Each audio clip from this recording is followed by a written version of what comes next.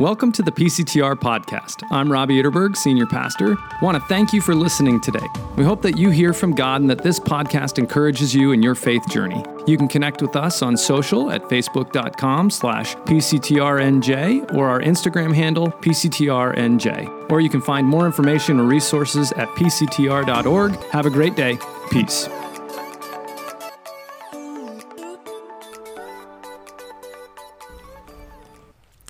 Good evening. If we haven't had the chance to meet, my name is Amanda Hubler, and I'm the Director of Youth and Family Ministry here at the church. For the last 3 years, I've had the privilege of leading and loving on our middle school and high school students, and this evening I have the privilege of unpacking God's Word for us. I'm thankful for the opportunity to share a little bit of my story and Joseph's story as they intersect with God's greater story of redemption. This evening, we're continuing along in a sermon series called More to the Story, Bible Stories You Thought You Knew. The first week, we looked at the flood story of Noah's Ark, the remnant and the remaining being Noah and his family, the reassurance of God's promises to us in a rainbow, the restoration and repopulation of humanity. Last week, we looked at the scattering of God's people in the story of the Tower of Babel, the security, safety, and significance that is wrapped up in the person of Jesus, our strong tower. If you didn't get a chance to hear those, I would encourage you to go back and listen to those on our YouTube channel, PCTRNJ. Well, if you grew up in the church, these stories are probably familiar to you, ones that are common to children's Bibles and Sunday school lessons. And if that's your story, I have a word of celebration and a word of caution for you this evening. A word of celebration.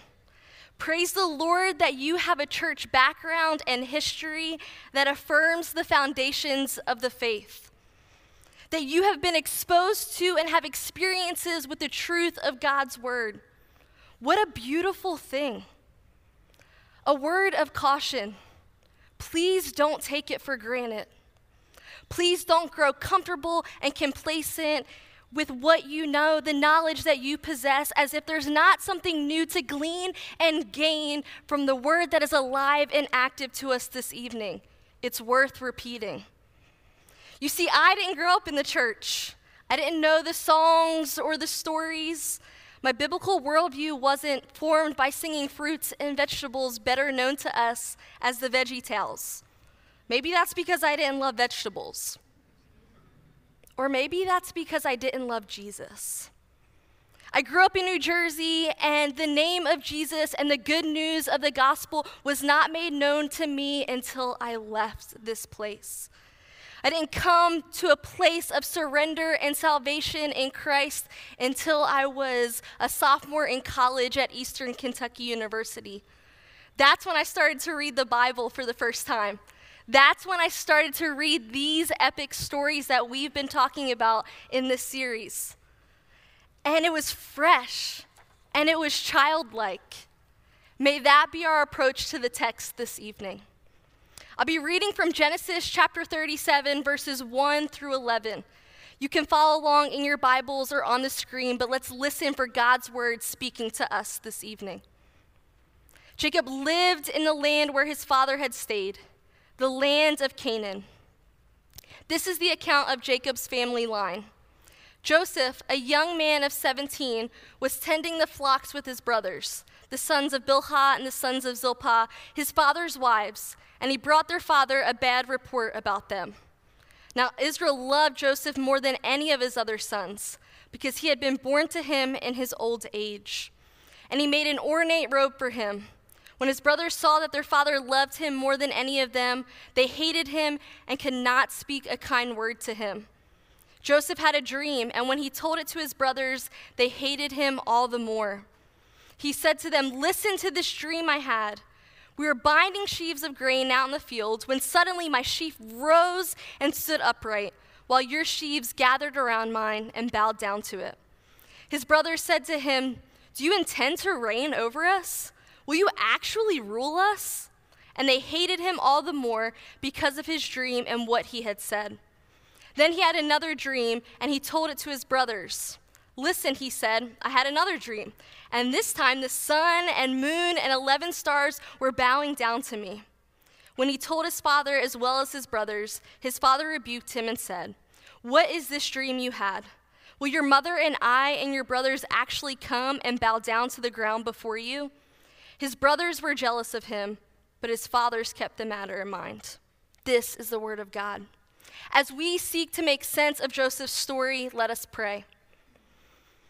Dear Heavenly Father, God, it doesn't matter how many times we've read or heard this story, because I'm convinced that we can't outgrow you. It's you that we seek this evening. Help us to understand your sovereignty in sin and suffering and your good purposes for your people.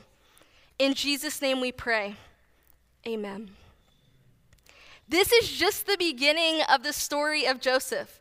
It's in those first 11 verses in chapter 37 that we see the birth of an inherent conflict between Joseph and his brothers. Joseph is one of 12 brothers, number 11 in the birth order, followed by his baby brother Benjamin. It's worth mentioning that Joseph and Benjamin were the only two boys that were born to Jacob and Rachel after the Lord had opened Rachel's womb. We don't have time to address it in full, but briefly to offer context, Jacob had 2 wives and 2 concubines or maidservants. His 2 wives were sisters, Leah and Rachel. Jacob loved Rachel more than Leah, but he was deceived into marrying Leah. The love towards Rachel and the hate towards Leah pit them against each other and created this unhealthy pattern of comparison, coveting, and competition in their family.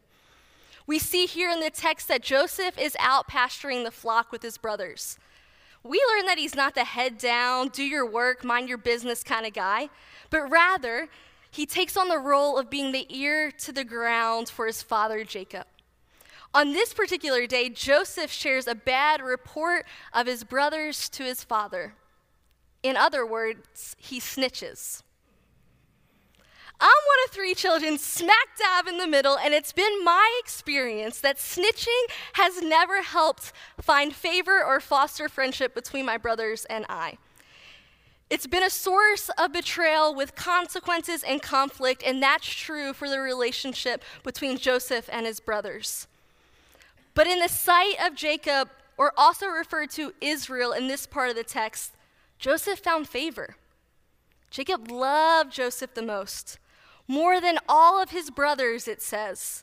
He was the golden boy, and Jacob gifted him with a robe of many colors.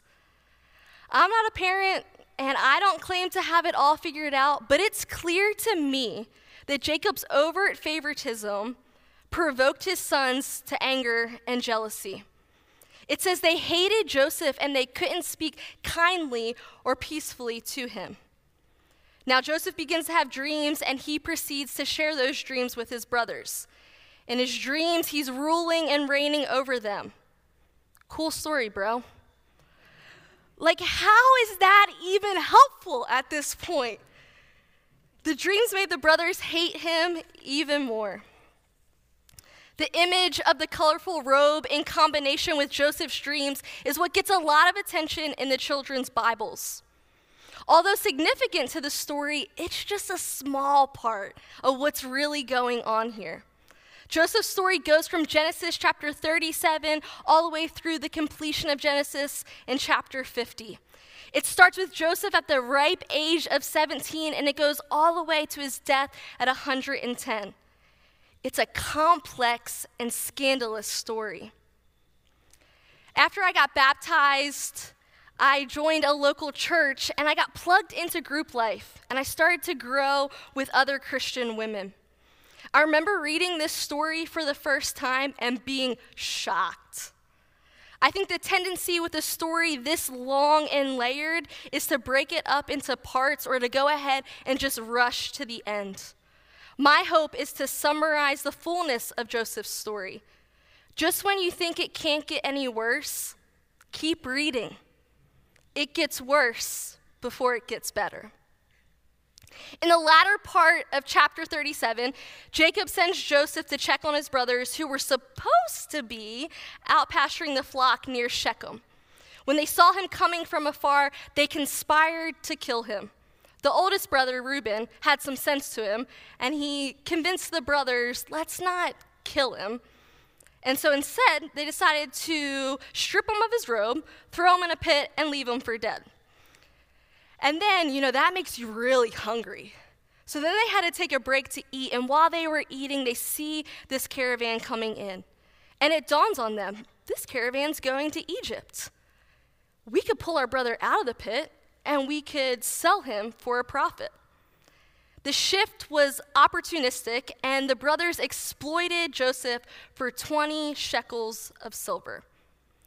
Admittedly, I'm not well versed on coin or currency, so I did a little bit of research to see what that would shake out to today. What I learned is that 20 shekels of silver is the equivalent to $160. With that information in mind, I'm curious. What would you sell your sibling for? Just kidding. Don't answer that. Moving right along, in chapter 39, Joseph is brought down to Egypt and is bought by Potiphar, who is an officer of Pharaoh. The Bible says that the Lord was with Joseph and he became a successful man. Potiphar noticed that. He saw that the Lord was with Joseph and caused everything he did to succeed. As a result, Joseph found favor in the sight of Potiphar and was put in charge of all that he had. Things were going well until they weren't. Plot twist, Potiphar's wife took notice of Joseph, who was a handsome man, and wanted him to lie with her. Joseph refused. Although flattered, I'm sure, he had too much to lose. There was too much on the line. Under the weight of a rejection for a woman that I'm sure is probably not used to being told no and gets what she wants, Potiphar's wife falsely accuses Joseph of attempted rape. When Potiphar heard this, he was enraged and threw Joseph into jail. In chapter 40 and 41, Joseph interprets the dreams of two prisoners in jail and of Pharaoh himself. The discernment and wisdom given to Joseph by God pleased Pharaoh. As a result, Joseph found favor in the sight of Pharaoh. Sound familiar? Joseph was 30 years old when he entered into the service of Pharaoh. And according to Pharaoh's dreams, there was going to be 7 years of plenty and 7 years of famine. So Joseph was prepared. During those years of plenty, he started to store up all the grain and put it aside. When the famine hit, food shortages spread across the land. There was famine in all the lands, but there was still grain left over in Egypt. So Joseph's brothers went down to Egypt to buy grain to feed their families. Their very lives depended on it. Dreams really do come true. The brothers came and bowed down to Joseph not once, but twice. Joseph knew who they were, but they didn't recognize him. When Joseph revealed himself to them, they were terrified. Because you have to remember, these are the same brothers that sold him into slavery. What they didn't know was that the Lord was with Joseph. The Lord sent Joseph ahead to save their very lives. You see, global famine threatened the promise of the covenant, just like the flood did in Noah's ark. But Joseph provided for and preserved the people, including his brothers. Most people would agree that the story of Joseph is a good lesson in forgiveness. Joseph doesn't retaliate against his brothers or exact revenge. He forgives them, and he's reconciled to them. But there's more to the story than the moralism. Forgiving others is biblical, and as followers of Christ, it's what we're commanded to do. But it's incomplete, and it doesn't have the power to save us from death. Not to mention, who's going to forgive Joseph? It might surprise you to hear me say that. And I think that's because when we read this story, we're inclined to want to name Joseph the good guy or the hero and blame the brothers as the bad guys or the villains of the story. And being as this is not a Disney movie and we didn't kill Jacob off in the beginning, we're probably okay with an indifferent approach to his character, maybe even apathetic. But what I would like to invite us to consider this evening is none of the characters are good, no, not one. All of them messed up and muddied the waters. In this story, Jacob is a repeat offender of overt favoritism and partiality. The brothers are jealous, bitter, angry, and overflowing with malice and hate in their hearts. Oh yeah, and Joseph, he's guilty of arrogance and pride.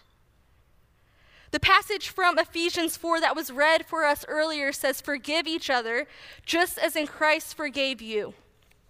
Moralism says to forgive each other. The gospel says that you need to be forgiven. Tim Keller says it this way: the gospel says that you are more sinful and flawed than you ever dare believed, but more accepted and loved than you ever dare hoped. The story of Joseph is a foreshadow and a foretaste for the forgiveness that is to come in the person and work of Jesus. After I graduated from college, I felt a calling to glorify God by investing in the next generation. I felt passionate about evangelism and discipleship, and I felt a burden for people who didn't have a relationship with Jesus, the unchurched and the dechurched. I went on staff with a college ministry called Campus Outreach at Eastern Kentucky University. I started in the fall of 2015, and one of the first students I met was Becca. I met Becca at a foam party for freshmen during Move-In Mania. For those of you that are not familiar with a foam party, I think we have a picture. It's an outdoor social event with a DJ and dancing and several feet of suds that are just like shooting out of this machine. It's a good time. This is actually a picture from the event in 2015 that I attended and met Becca at. And as the director of youth and family ministry here at this church, I just feel compelled to share with you that we could probably pull this off in the parking lot. But that's for another time. A little bit more about Becca. Becca was from New York, and we hit it off. We were fast friends, and we had a lot in common. One of the things that we had in common is that Becca didn't grow up in the church either. Caught up in the excitement of it all, I made a rookie mistake, and I forgot to get Becca's number that night.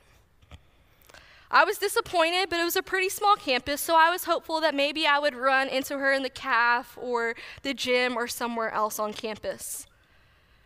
A couple days later, my best friend and roommate, Susanna, she came home and she started to tell me about this girl, Becca. And I knew that God had given us an opportunity to do ministry together. Luckily, Susanna got her number, so we were good to go. We started to intentionally invest in Becca, as a person. Once a week, Becca would come over for dinner. We would break bread together, and we would talk about nothing and everything. We built a relationship. She became very dear to us, and we were ready to share our life and share our faith, the very gospel of God and our lives.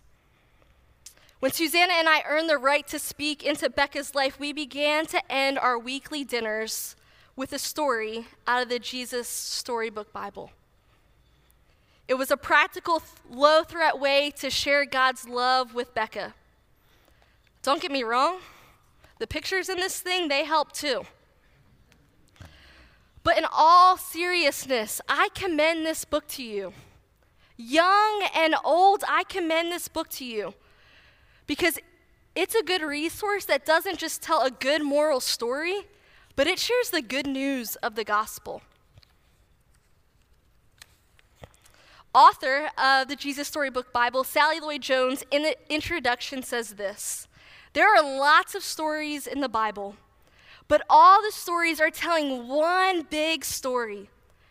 The story of how God loves his children and comes to rescue them. It takes the whole Bible to tell this story. And at the center of the story, there's a baby. Every story in the Bible whispers his name. Every story in the Bible whispers his name. The story of Noah's Ark whispers his name. The story of the Tower of Babel whispers his name. The story of Joseph whispers the name of Jesus. Like Joseph, the beloved son Jesus was away from home and away from the Father. Like Joseph, Jesus was hated by his brothers. The religious leaders of the day, they didn't like his claims of being from God or like God or equal to God even. They were jealous and threatened by his power. Behind his back, they conspired to kill him. Like Joseph, Jesus was betrayed and sold for silver, but inflation went up and so it was 30 pieces instead of 20. Like Joseph, Jesus was falsely accused, yet the people yelled out to crucify him. Like Joseph, Jesus suffered. The soldiers mocked Jesus. They spit on him. They beat him. They crowned him with a crown of thorns, and they clothed him with an elegant robe. But here's how Jesus is the true and better Joseph. Unlike Joseph, Jesus never sinned. Unlike Joseph, Jesus was nailed to the cross and died. Unlike Joseph, Jesus was raised from the dead. Unlike Joseph, Jesus will rule and reign forever, and every knee will bow and every tongue will confess that he is Lord. God sent Jesus ahead in order that we, you and I, that we might be saved. Jesus was the perfect sacrifice and the sinner's substitute.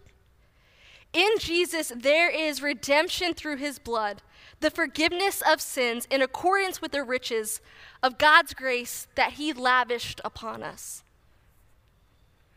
You see, forgiveness, it's not natural. What's natural is to want to get even. What's natural is to want to punish the other person by holding a grudge.